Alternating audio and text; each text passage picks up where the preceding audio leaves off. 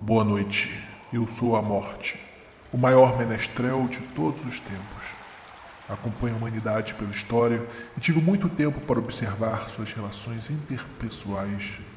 No entanto, ainda me confundo muito com a atitude dos humanos e por isto faço o exercício diário de me colocar no lugar deles e imaginar o que pensam.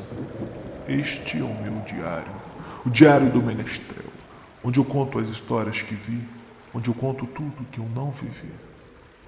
Contei, por exemplo, a história de Mark Chapman, o triste homem que matou John Lennon. Escute um trecho.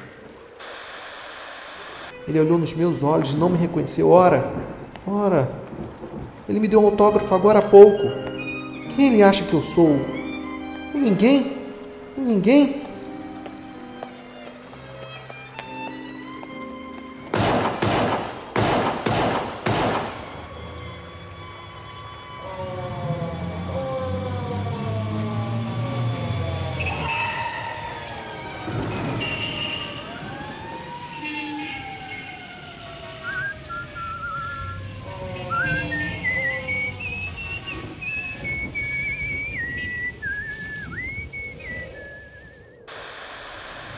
Eu sou um contador de histórias.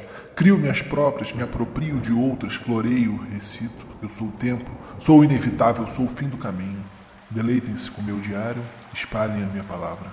O Diário do Menestrel é um podcast que mistura audiodrama e storytelling. Todo dia 13 um episódio novo. Mas fique atento às surpresas nos dias de semana. Você me acha no SoundCloud /Diário do Menestrel ou diariodomenestrel.com.br.